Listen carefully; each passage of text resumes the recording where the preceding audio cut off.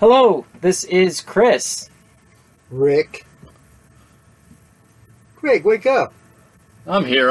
Let's go. What are we going to talk about today? All right, so we're here to talk today about life settlements, the good, the bad, and the ugly. Well, let me just tell you this. I'm going to give you some good news first. Let's look at what the New York Times has to say about life settlements. Trading in life insurance policies held by wealthy seniors has quietly become a big business. Hedge funds, financial institutions like Credit Suisse and Deutsche Bank, Berkshire Hathaway, and many other institutions are spending billions of dollars to buy life insurance policies from the elderly. And you may think, why would they do that? Well, real quickly, they used to be only available to institutions. Now they're available to the individual.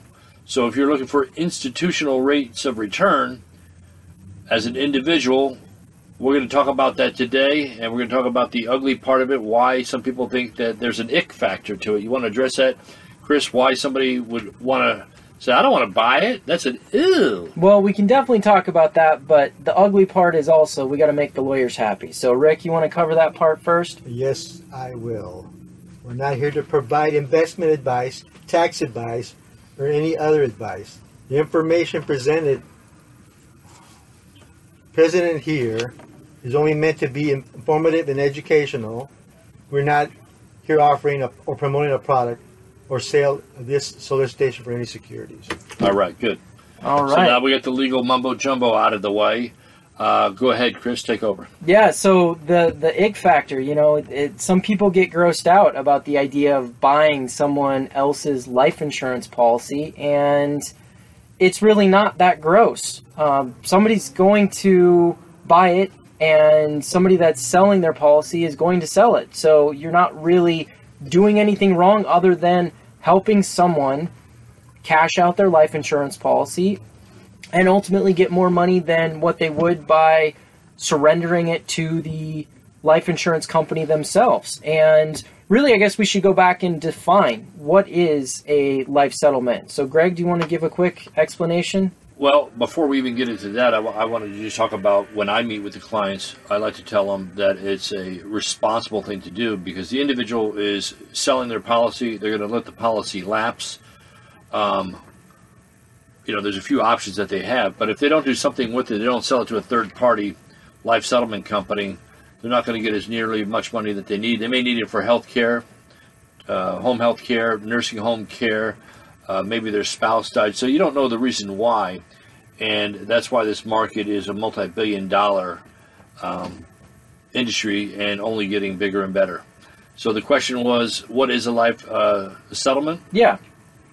Well, basically, it's when somebody has a life insurance policy. Usually, they're over 72-ish, all the way up to 85, and they have some health conditions. They're chronically and critically ill, and for whatever reason, they decided to sell their policy.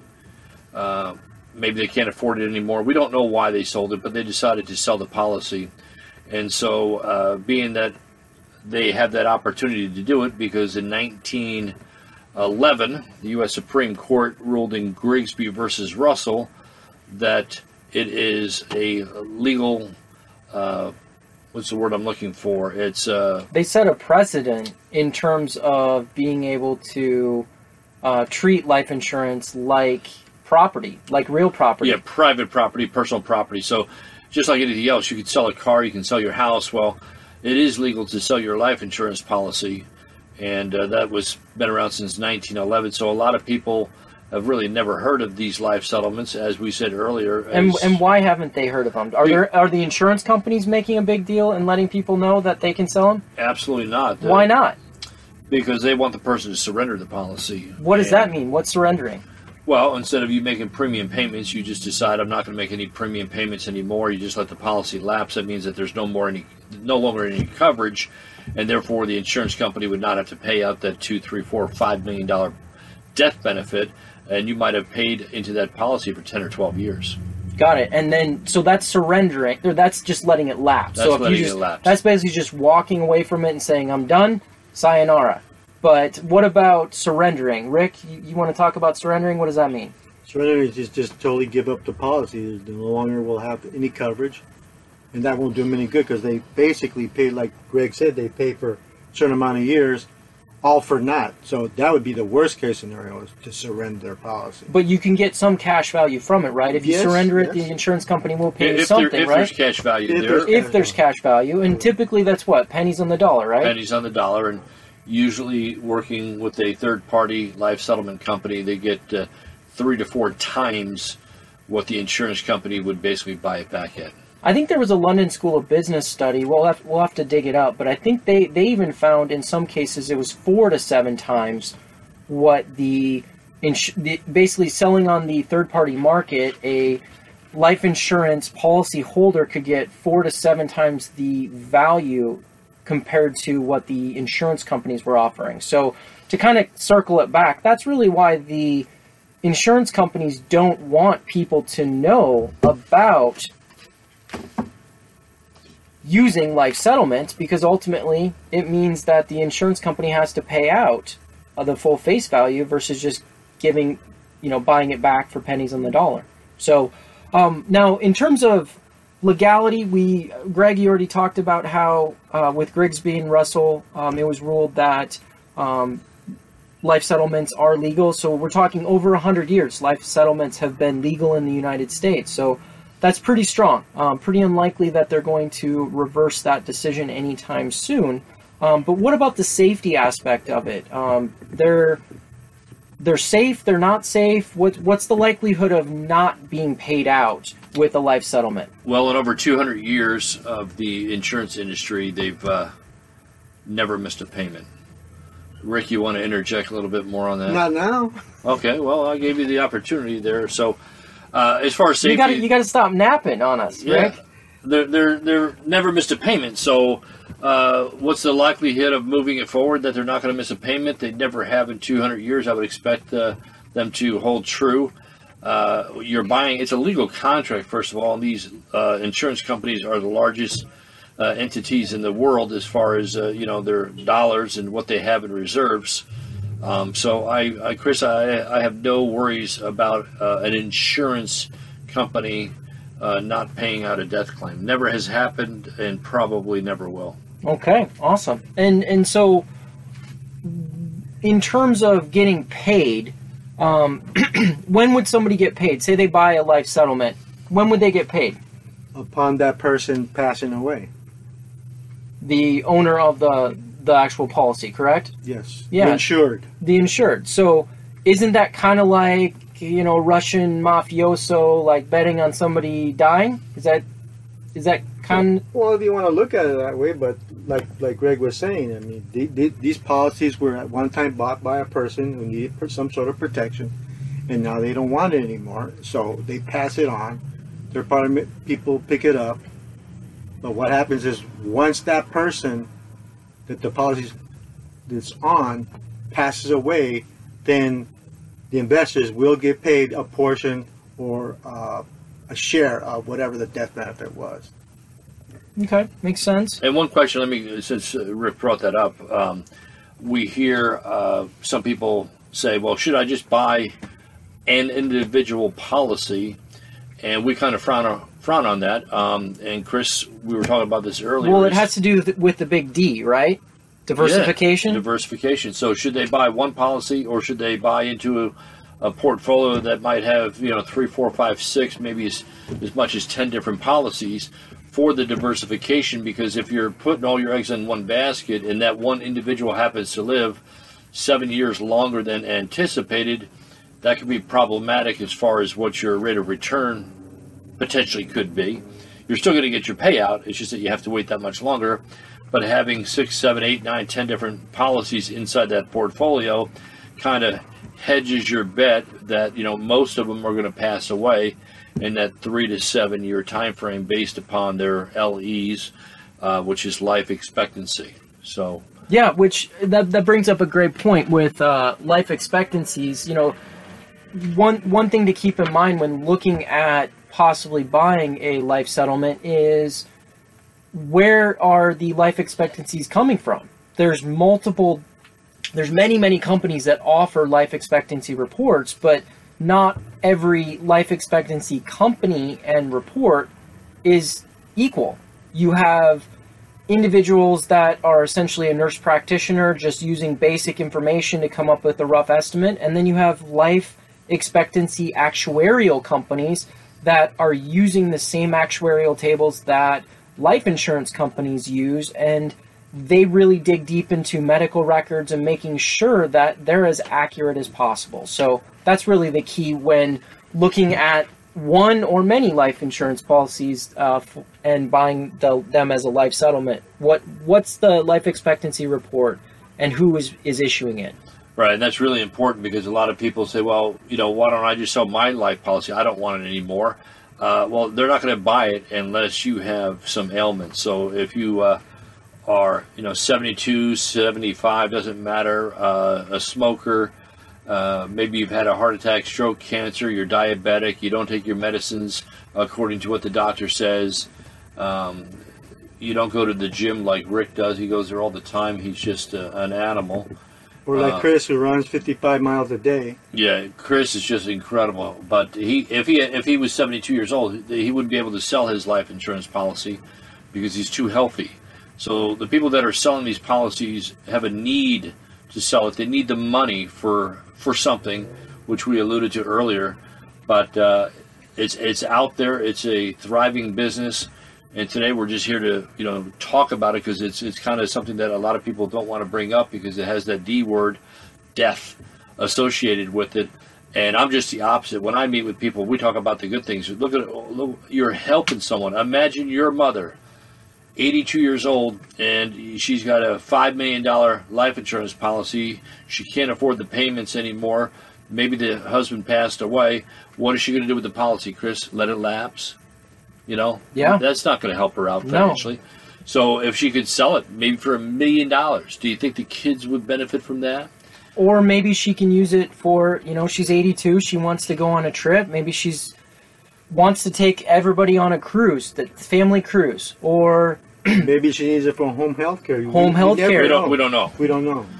So, that's why I'm glad, this was all Chris's idea and Rick's idea. I'm just, the third wheel here today talking about the life settlements, but it's something that a lot of people have not heard about it. I guess the next question is, why don't a lot of financial planners or bankers or brokers offer products like this? That's a great question. Really what it comes down to is life settlements are sold as a private placement. So what does that mean? Well, as a private placement, it is not registered for the general public. And really that just comes down to how it's registered with the SEC, the Securities and Exchange Commission.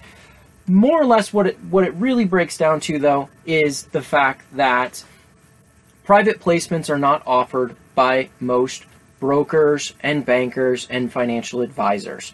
The reason for that, well, we could get into a whole conversation about it, but we'll just keep it simple. It's not offered by them because it's not offered by their platform. Most brokers, bankers, and financial advisors have to sell the products that have been approved by their companies.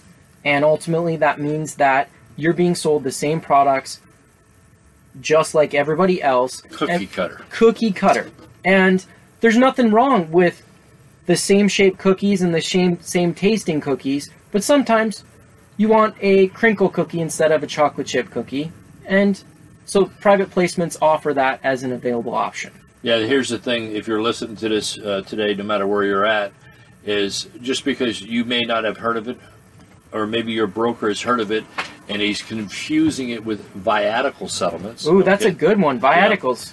Yeah. And they were real prominent way back when Magic Johnson got AIDS, and a lot of people they were selling their life insurance policies, and they were being sold as viatical settlements, which meant that somebody was supposed to die within 24 months.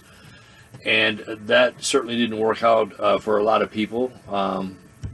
Thank God Magic's still alive. With the advancements in medicines, he was able to survive that. But the difference between a life settlement and a viatical settlement is the life settlement people, number one, they're way older, and they have chronic and critical illnesses. They're not terminally ill.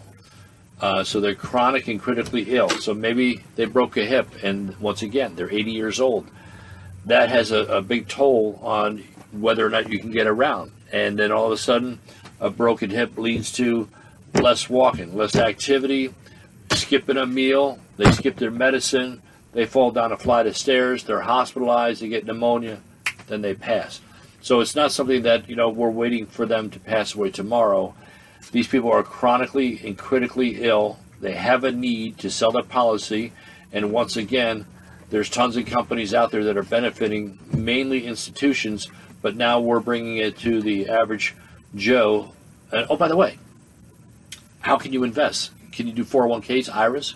You can, actually. So private placements, many private placements, you can use qualified funds, which would be money in 401ks, IRAs, dormant 401ks, 403bs, the list goes on and on. So retirement money can be used for investing in life settlements. The key is that you have to move the money to a self-directed IRA custodian. There's lots of them out there. Some are good, some are bad, some are expensive, some are cheap. There's many that are out there.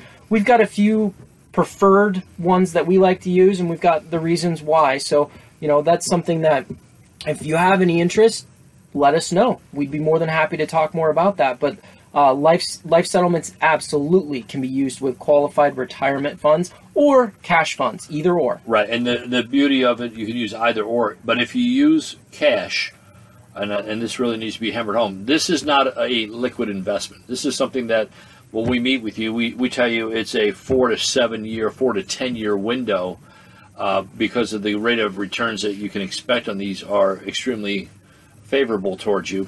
And so this, if you need, a monthly income, this is not the investment that you want to do. If you're looking long term, and that's why lots of our clientele, and Rick and I do a lot of cases together, utilize their dormant 401k, an IRA, for those teachers out there, 403bs, especially if you're 59 years old, 60 years old, you have 12 years before you need to take out any distribution. Why not put it into a vehicle, oh, by the way, that has contractual guaranteed payouts? The only question mark is the value of time, because we don't know exactly when those policies are going to pay out. Exactly. So really the key is this is a medium to long-term product. Absolutely. You do not have access to the money until there's a maturity. And right. A maturity meaning when someone passes away. So if it's a one-off policy, you have to wait till one person passes away. If you're investing in a bundle of policies, whether you're choosing them individually or you're choosing to invest in a portfolio of policies where they're already chosen for you, that's where you're paid out typically. Now it depends on the company, but you're typically paid out each time there is a maturity. But the key there is the fact that you have to wait. Time is the risk factor. Now, there is another risk. What about premium calls? We haven't talked about premium calls. Well, yep. There is a possibility of a premium call. For instance, some companies... Well, what's a premium call? Why don't we start there? Premium call is when the time has passed to the person's life expectancy, and now there's a premium call. So if they were given to age 70, if they got in at age 72, their life expectancy was at age 78. 78 comes along, the person has not passed away, now there's a premium call. Some of the companies out there have that protection above the 78. Some of them have 24 months, some have a little bit longer, and they even have protection in case what they do is they save the money in case there's a person that passed away prior to their life expectancy. So some of the companies keep that money in the bank, earning a little bit of interest, so that when there is a premium call, they may not ask you for the money.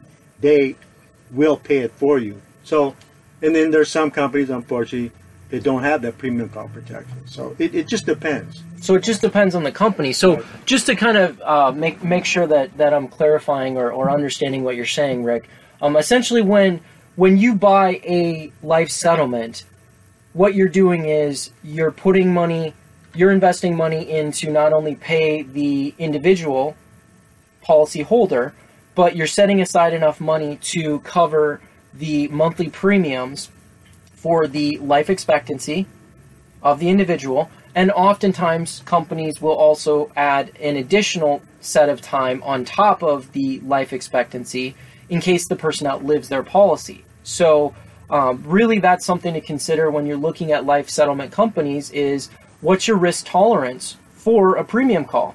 If you've got a lot of cash money and you want really high yields, there are some companies that don't have any excess reserve set aside, and you may get a high yield, but there's also the risk that there's a premium call, and if the individual lives 10 years longer than their life expectancy, you've got 10 years worth of premium calls to look forward to.